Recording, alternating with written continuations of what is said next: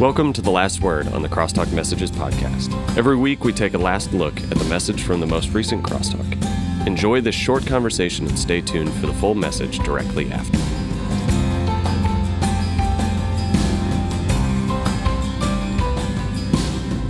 Welcome to The Last Word. I'm Paulina, and sitting here with me is our Crosstalk pastor, JD Wilhelm. And JD, last night you gave us the next message of the Called series, talking about where we are called. And something that really stood out to me that I thought we could talk about today was the idea of reality. And personally, I'm convicted because I'm an idealistic person. So I like to imagine things with some fluff and best case scenarios and optimism. And so I just want to ask you to start. What do you think the importance of reality, or just acknowledging the world, both things and people, as it really is? What do you think the importance of that is? I think it is hugely important, because then we don't live in a kind of, and I say this in a light-hearted way, like we don't live in this fantasy land that we've created for ourselves where the world is as we make it out to be, but we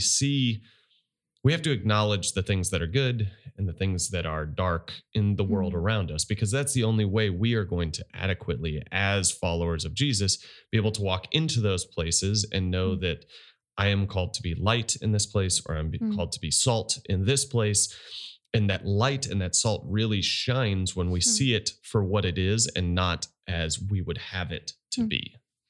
Yeah, that makes sense. Accentuates the salt and light. What do you think that makes me think about credibility as believers, as you really emphasized outside of the four walls of the church. How do you think us being able to acknowledge reality is linked to credibility to the outside world as believers? Yeah, that is actually really interesting. I looked at, I'm trying to remember. It was a study that was done that defined the top 3 words that people associated with Christianity. And I can only remember the top 2 of those, but the top 2 were judgmental and hypocritical. And so when we view this in terms of actually understanding who we are called to be, and then seeing the world as it is, then we don't enter into it with these presuppositions that this is how the world is supposed to be, and this is how people are supposed to treat me. These are the ways in which the world is supposed to act. And rather, we accept the world as it is, and we come in and show them then, in turn, who Jesus is and the love of God that is not dependent upon them meeting our expectations of how we think they should act, what we think they should believe, or really just imposing our will upon them for what life should look like. Yeah, that makes sense. And I'm thinking about empathy and compassion and what you talked about. What do you think? How is that tied with empathy and our relationship to others? Absolutely. As I process that, and as I think about how it's looked in my own life, change happens in the context of relationship. We can't beat people to death with the truth. We can't place on them expectations that are impossible to meet. But when we, as people, want to see God move and change and work in our relationships, it only happens in our ability to get down into the nitty-gritty of everyday life and go through the messy and the hard and the difficult things with people. Not saying like, I feel bad that this happened in your life. I hope it gets better, but saying, hey, this really stinks. Now, how can I walk with you in helping to get you out of this situation, or just being with you? I think that the ministry of presence is oftentimes very underappreciated. And it's just the ability to show up in someone's life, to listen really well, and to resist the tendency to have to fix it. But just being there with them and acknowledging that this is hard, man, that's the way we're going to be salt and light into the world, because it happens in the context of relationship and not in the context of having to be right or having the right answer for every given situation. Yeah, that really encourages me because it feels practical. Like you want to know how to do these things and live out what you talked about. Let's just start showing up for people. And that also encourages me that I don't have to have all the answers or their way out and that's where God and the Holy Spirit helps us. And we're just all humans together. So I really love that. JD, would you add anything to that today as we leave this topic and idea? Yeah, I think that there is this temptation to take this and say like, yeah, we need to accept the world as it is. And that's not to be like made into the image of the world. When we look at what Jesus says in Matthew 7 about us being salt and light, there is supposed to be that clear distinction between the world and us. And so accepting the world as it is not meaning that we are conformed into the image of the world, but rather we are okay with the fact that we are set apart from the world. And so there isn't this like universal acceptance of everything that goes on in the world, but rather we acknowledge that it exists and we walk into those places having a firm foundation in Jesus. And so it's not this idea that that truth is relative or that that it's okay to do whatever you want. That's not what we're saying when we're saying that we see the world as it is. It is saying that we see it through the lens of Jesus. We see it through the lens of our calling to love God and to love others and not place expectations on people. And so I just wanted to be clear as we talked about this, that this isn't like an acquiescence to the world and becoming like the world, but rather being willing to walk into the world as it is and not how we would have it. And so next week, it's going to be really interesting. You, Paulina, are teaching, and you're going to continue this talking from our primary call 2 weeks ago to last night. Where are we called? And next week, we're going to talk about how are we called and really dig into how we actually walk into life with other people and love them super well. My name is JD. If this is your first time coming to Crosstalk, I want to welcome you. I'm the pastor here with Cypress Creek Church. It is so good to be together tonight. And I'm just remembering, I need to turn around my hat, apparently, for the camera. I have this weird thing that Paulina and Laura were making fun of me for before this. When I was like 8 years old, I had a baseball coach who didn't let us turn our hats around backwards.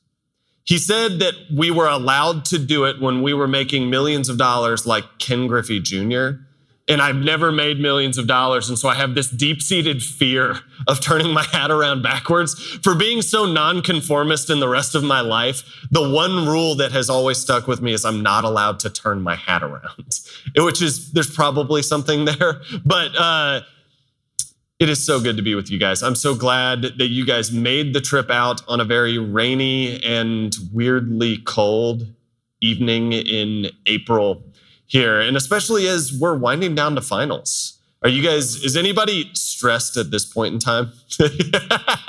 Yeah, this is the time where you're like, oh, I have about 3 weeks to get my act together. Or maybe I'll be doing this again next semester. Yeah, which is a very stressful sort of reality. I've got a big paper due next week. And so I'm like feeling it in the back of my head already, where it's like there's this creeping stress, right? Of like, oh, I know what is to come and it's not going to be good. But last week, if you guys were with us, we began a series titled Called. And it takes everything in me to not say a sermon series called, just like say the same word twice. But we're in a series titled Called, and we're modeling this series after a book written by Mark Labberton, who's a super smart guy, actually the president of Fuller Seminary, and it's a great book, and I would encourage you guys to spend the $10 on Amazon. Go get it. It's a book that I read on a very regular basis and makes its way into my rotation probably once or twice a year. And it's a super practical book. Even though it's written by a scholar, it is a very practical, easy book to read. And basically what he says, and what we're doing, is we're going to think through the concept and explore this concept of calling. What does calling mean on our lives? And our goal is to define what our calling is as believers and how we are to live in the world as a result of that calling. And this book explores and defines the idea of calling and how it really coincides with the crisis facing the church today.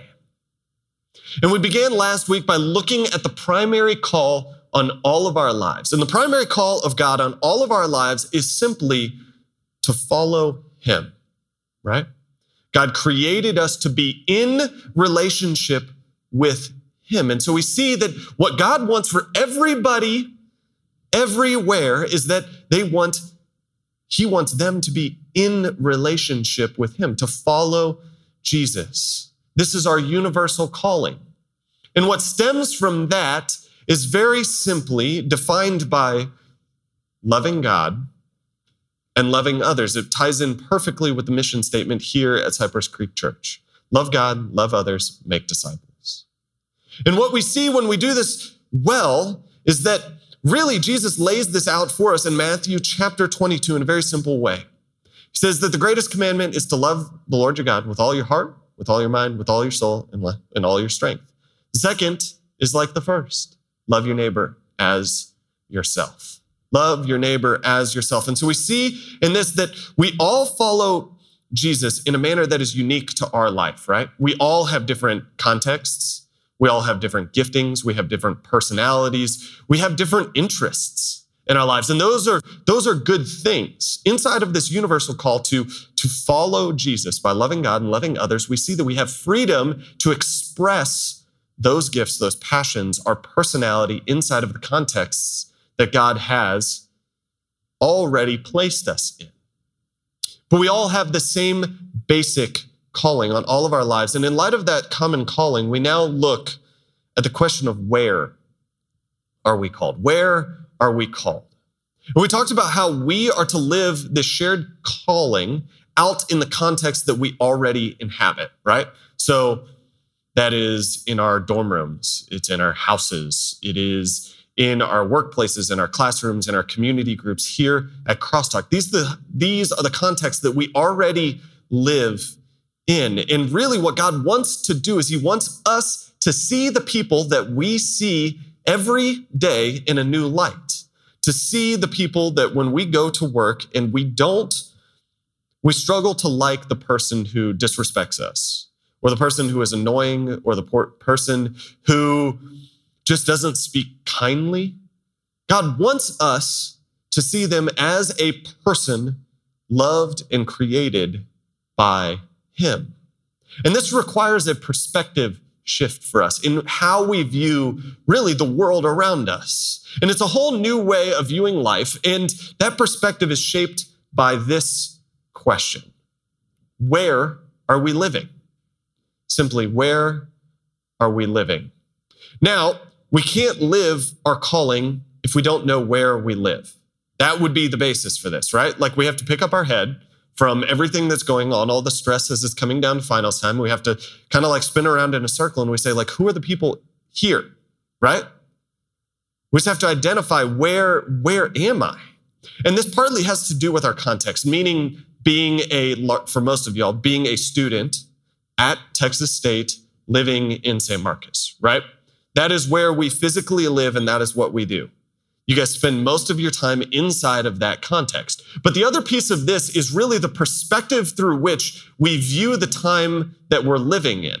So it's not only the physical place in which we live, but it's also identifying what is the world that we live in, right? How is that world constructed?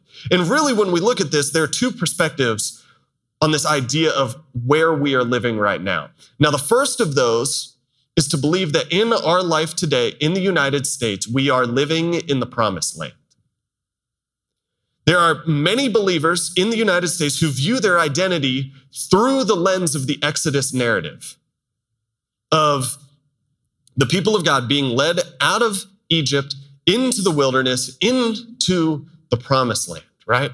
The land of milk and honey. And this is to believe that we are currently living in the promised land. The narrative is we don't live there anymore, but rather we live here in the land of milk and honey where there is fulfillment and promise and hope, right? Now, this idea is a narrative that is largely shaped by the American dream, right? Where we have a shared cultural history of being migrants from someplace else, right? That's the basic concept of the American dream, that I can leave where I am, go someplace else that holds promise and hope for me that I can have a life, right? And so what we do as people who inhabit here in the United States, we take on that shared cultural narrative because that is a piece of our history. And so the shared cultural narrative plays out in a very important way, and it plays out in the church for us. This perspective has the ability to create an attitude inside of the church that the church exists primarily as a means to serve us, right? That the church exists primarily as a means to serve us. And that's behind so much of the way in which, and there are good things in this, like the church is organized today, right? To be attractive, to invite people in, to create spaces that people want to be a part of, to offer something into their life. And this is where we see the people church hopping for them to find a church that gives them the greatest amount of value, right? And so that's why we put thought into the coffee. Does the church have good coffee, right? Or we walk in and we say, was the hospitality team actually welcoming? Was I welcomed into the space? And what does the space itself look like? Is it appealing? Is it pretty? Is there high production value? How does the music sound, right? And then we evaluate the message. And really, when we look at the message, what we're looking for, or a lot of people are looking for, is does it agree with the commonly held beliefs that I already hold, right? Does it affirm what I already hold to be true? And this isn't, and I want to be clear here, this isn't meant to take a shot at anybody, because if we are really, truly being honest with ourselves, we all fall into this mindset at points in time, right? And part of this mindset is a good thing. And I want to state that up front, because when you guys came to Texas State, probably most of you guys went out and you checked out multiple ministries, right? I'm going to go and I'm going to try all of these different places. And what you're doing in that space is you're saying, what is the space that is comfortable and what is the space that is safe for me, right? Comfort and safety is something that we should find in a faith community. But the temptation is, and I'll turn this on myself right now, is that when we enter into those places, asking, what do I get out of it, right? So when 7 months ago, actually it would have been 8 months ago, I came here in August. Actually, I was here the first Sunday. I visited and interviewed on the first Sunday that Crosstalk, that you guys were back on campus and coming to church. That's the Sunday that I was in this building. And what happened, and really the process of interviewing is both for the person doing the interview and the person interviewing is trying to determine if something's a good fit, right? If I was a good fit for this place and if this place was a good fit for me. And so I walked into the doors here and I immediately started, okay, what does the space look like? Does it look good? Is it inviting? I looked and I said, well, did people say hi to me? Because I don't know anybody here. Did somebody greet me? Did somebody say hello? Well, okay, what does the music sound like? What are people saying? What does the teaching look like? What does the staff culture look like, right? And those are really good and valuable things, but the temptation lies in the fact that I could very easily sit and ask, what do I get out of it? Well, how does this job, how does this place further my career? Or how does it help me to cultivate more influence, right? And that's something that we all face when we enter into the church, when we enter into a faith community, really as a whole. And this is an approach to faith that's largely shaped by our consumer instincts, right? The entire culture and the entire world around us is built on consumerism. And so we feed into that unintentionally into the way in which we view faith, right? Now, this approach puts us in a driver's seat where it's easy to justify having certain expectations and demands that meet our personal needs, right? That is where you get the vast amount of taste preferences when it comes to church, right? Well, the music's too loud, the music's too quiet, I don't like the color of the walls. They should get new chairs, things of that nature, right? Those are personal preference things because they serve our needs. Now, this approach makes sense for us if our belief about God is that he exists to benefit us, right? If we think about this really clearly, this approach makes sense if the reason for a relationship with Jesus is that I get something out of it. And simply, we take the best of what is available because that's what culture tells us to do. And this is to say that the blessings we receive from God are the end in and of itself, right? And as a result, the purpose of those blessings is forgotten in our lives. And this is to misunderstand drastically the purpose of the promised land for the nation of Israel. Because you see, the promised land was not a place primarily to reap God's benefits, but rather the place where God's people were to thrive in the grace of living out the call to be God's people, right? That's the purpose of the promised land. We see God says to the nation of Israel, I will be your God and you will be my people. That is the purpose of the promised land, to live as a chosen people that God has claimed. And what happened when the Israelites forgot this perspective and began viewing the blessings as the end? Well, they lost their shared calling to be the people of God. And in losing that shared calling to be the people of God, they lost the promised land. We see throughout the history of Israel, after bad king, after bad king, after bad king, ultimately Babylon comes in and conquers the nation of Israel and exiles the Jewish people out from their homeland. We call that the diaspora, the spreading of the Jewish people all throughout the Middle East. Now, that's one perspective. The alternative perspective is to view a relationship with Jesus, to be followers of Jesus, and view it in the sense that we are currently living in exile, the same way that the Jewish people were living in exile after being conquered by Babylon. This is to view this place, earth, right? Not as our home, but rather as a place that we are just passing through.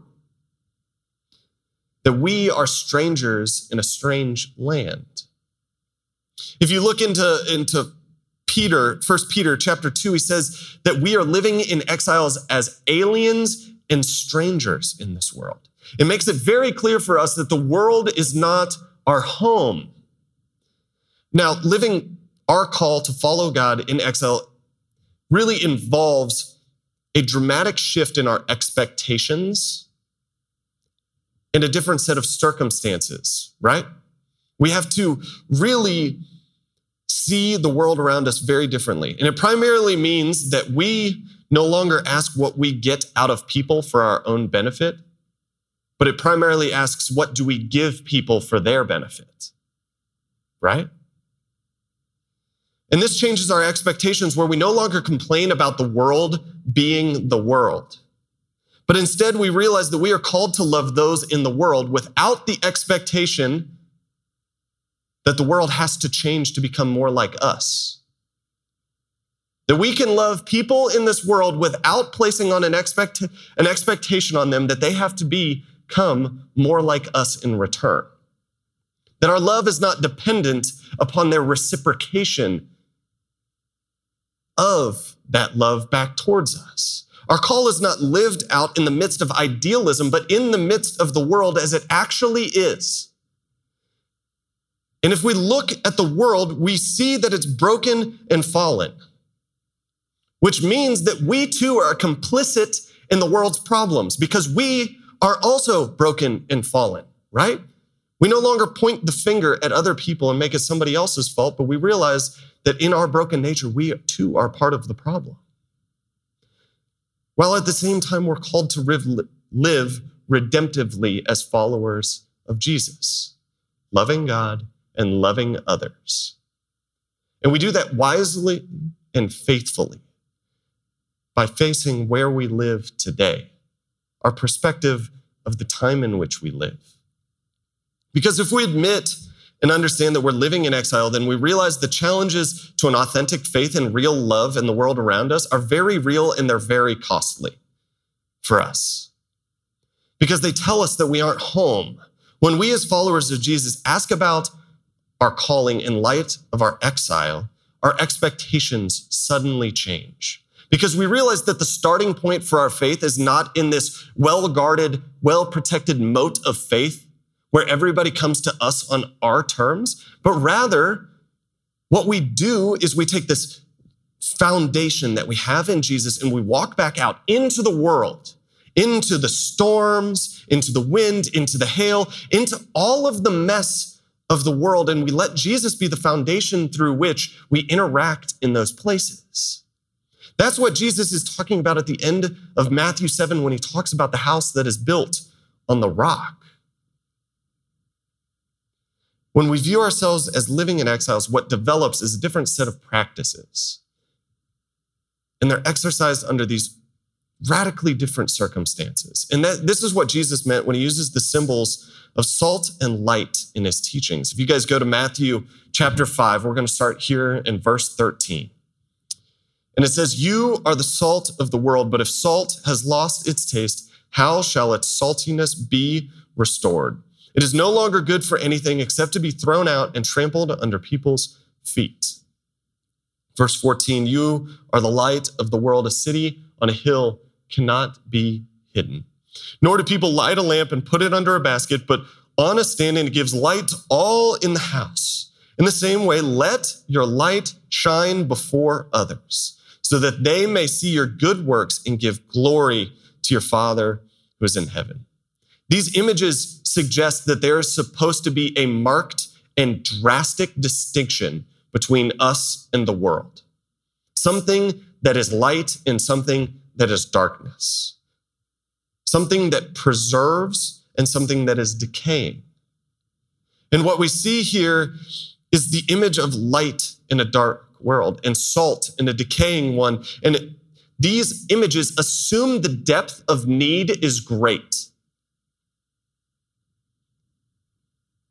And what we are to add has the possibility to make a world of difference if we are to live out our call of loving God and loving others. But that will only be so if we don't hide our light and lose our saltiness, right? And these are not theoretical dangers, it turns out. These happen all the time for us in our life. It happens for me in my life where we don't live as light and salt to the world around us, but rather we are conformed back into the image of this world. Because quite frankly, we prefer that people come to us on our own terms, in our own way, the safety of where it doesn't require anything of us. So cultivating a life living in exile means that we learn to live inside out. Where when we love God and we understand the love of God, then we begin and we have internalized that. Then we begin to love others in a way that is drastically different than the way the world loves. Living as exiles means that we enter into a strange land and provide something unique. That we provide that something unique that is for the benefit of the people living there. But instead, often we enter into the strange land that is the world around us, and we get all up in arms about the problems in the world, right? We get upset with what we see in the world around us, and we insist that everyone lives like us. And we get upset at the brokenness that we see. But the reality is, to blame the world for its own lack of salt and light is craziness. They don't know Jesus. How can we expect them to meet us on our terms without our willingness to go to them, to meet them where they are? Because they don't have light. They don't have salt. We do. And we share that with the world around us. That would be like us going into a foreign country and getting upset that it's not like living in San Marcos. Of course it's not. It's a whole new set of circumstances. And so when Jesus cautions us In Matthew 7:5, he says, first take the log out of your own eye. That is the perspective with which we go out into the world on its terms. Because we are grounded in the foundation that is Jesus Christ, and we live as salt and life into the world around us, not blaming it for not having those things. Living in exile means living beyond ourselves. It means that our life is no longer lived on our terms. This is the inverse of our consumer-oriented culture. And as a result, what we need to do is we need to go back into our lives and we need to dig up the old habits and mantras that have been deeply embedded in our lives, and we need to replace them with truth. We need to replace it with truth. And so there are a couple of myths that I want to address to do this well. And the first of which is that life is about succeeding. Life is about succeeding. If you look into the Bible, what you're going to find is that God's strategy is to use unexpected people in unexpected ways to show unexpected love to people who don't deserve it. That's what we're going to see. And that means that life is not about winning. And that's a problem because I've been told my entire life that life is about winning. And I like winning. Winning feels good, right? It's a great feeling. And if any of you guys say that it's not a great feeling, I believe you're lying. Because no one likes the feeling of losing, right?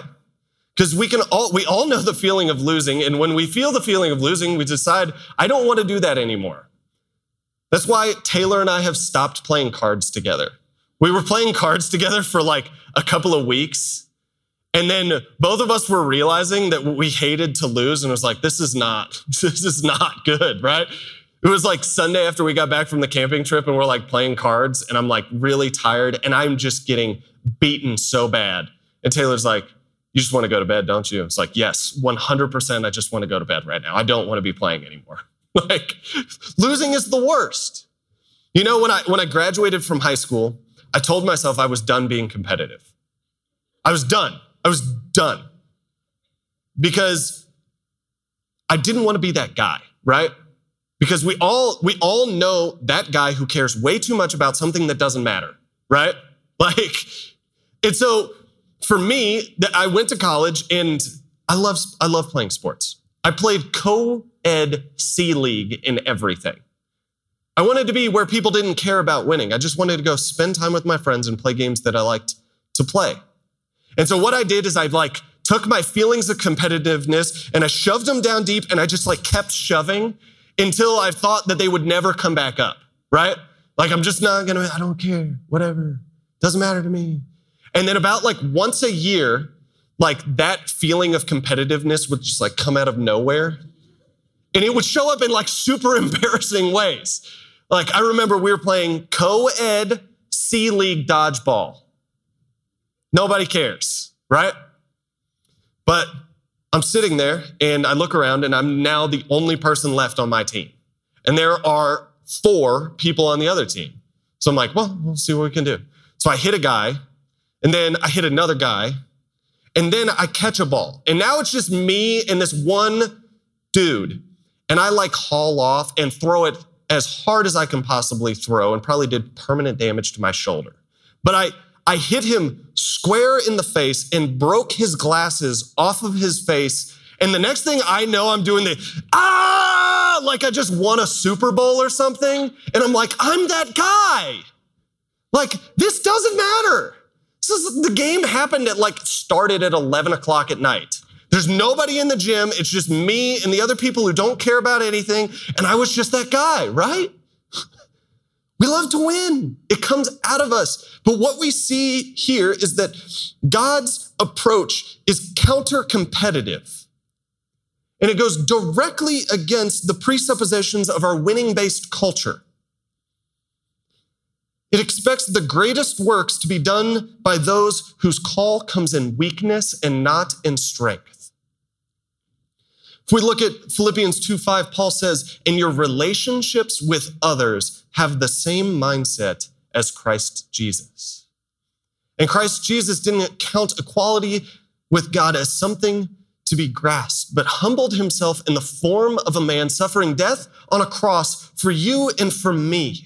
And so in that, we see that Jesus's way of relationships leads us into a faith that isn't about winning against the opposition, but about loving the opposition regardless of the cost.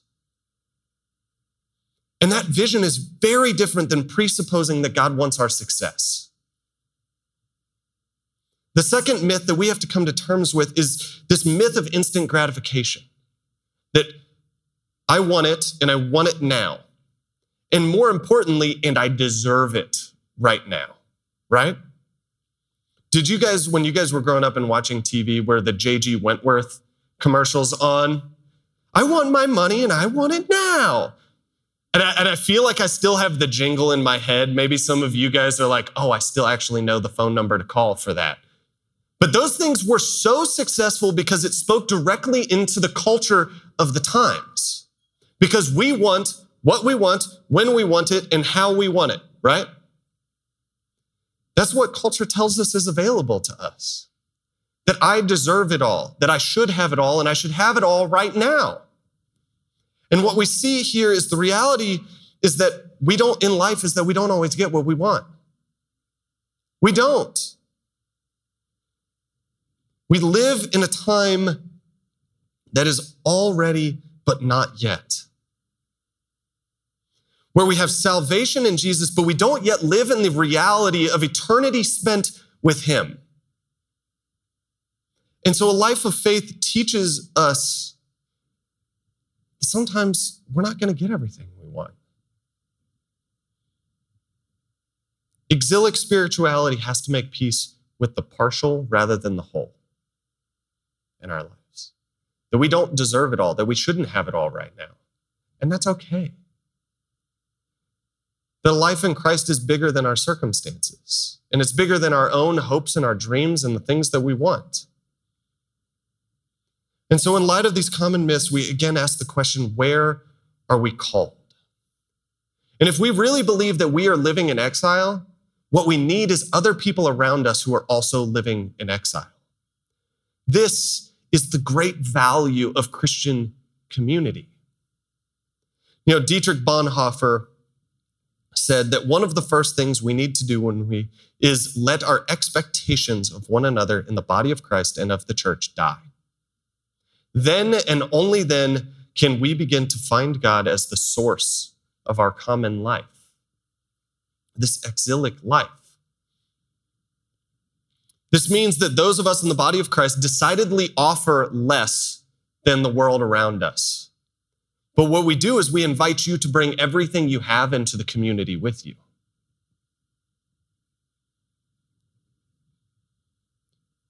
Exilic living shows us that the community isn't a place to consume, but a place to give. You aren't just a consumer of goods, but you're a part of the exchanging flow of goods, so that when we have something to give, we give it. And when we have nothing to give, we receive it from others. That is the beauty of it, is that it's not one-sided, that I don't enter into Christian community knowing that it's just all going to be about me, but I get to enter into real relationship with real people. And quite frankly, being in real relationship with real people, it's messy and it's hard because it's real life. It's not just all of the things that you get out of a relationship with someone else. My relationship with Johnny would be nothing if all that I wanted to do every week when I hung out with him is that for him to just pour into me, for him to just feed my ego or to feed all of the things that I want out of that. But it's the beauty of the give and take that when he and I sit over a table and we share a cup of coffee, that we have the ability to pour into each other's lives, to find commonality in Jesus. And when I don't have a lot to give, he gives to me. And when he doesn't have a lot to give, I give to him. And so there's this exchanging flow that happens in community. And it's in those sorts of spaces that we find people who are also exiles, people in transition, people who aren't sure what fitting in looks like, or even if fitting in is a good thing. Because it's into those sorts of communities where we learn how to love and to serve And it develops us and it matures us into people who then can in turn love and serve the outside world, right? That's the power of this sort of a community. And we can make progress in developing our ability to love, to serve, and to empathize with people, to meet them on their terms without expecting them to meet us on ours. Mark Labberton says, we who follow Jesus Christ are called to be the incarnation of empathy in the name of the one we serve. We who follow Jesus Christ are called to be the incarnation of empathy in the name of the one we serve. Do you guys know the difference between compassion and empathy? I learned this in my social work classes. Compassion is walking down the road, seeing someone in a hole, saying, that looks terrible. I'm sorry that you're in this hole. Can I give you something to eat? Right? We feel bad. We offer a good. We do our best to care. Empathy is walking down that same road, seeing a man in a hole, getting down in the hole with them and saying, what can we do to get you out of the hole? That is how we have real impact in people's lives, is when we start empathizing and loving them and serving them and helping move them towards Jesus. And so the question I want to leave you guys with is this: where is it evident that our empathy shows up beyond the four walls of the church and is apparent in all the real places where love is so desperately needed and desired? Where is it evident that our empathy shows up beyond the four walls of the church and is apparent in all the real places where love is so desperately needed and desired? If our calling is to have credibility, it has to be road tested. We have to work it out in real life. And that means learning and responding to new ideas about the work and the thought and the creativity and the grace that is necessary to love people in the world around us. And we do that simply by starting with loving God and loving others. Thanks again for tuning in to the Crosstalk Messages podcast. Make sure you are following Crosstalk on social media at crosstalk_TXST. If you have any questions for the Crosstalk team, you can send us a message on those pages. We will see you here again next week.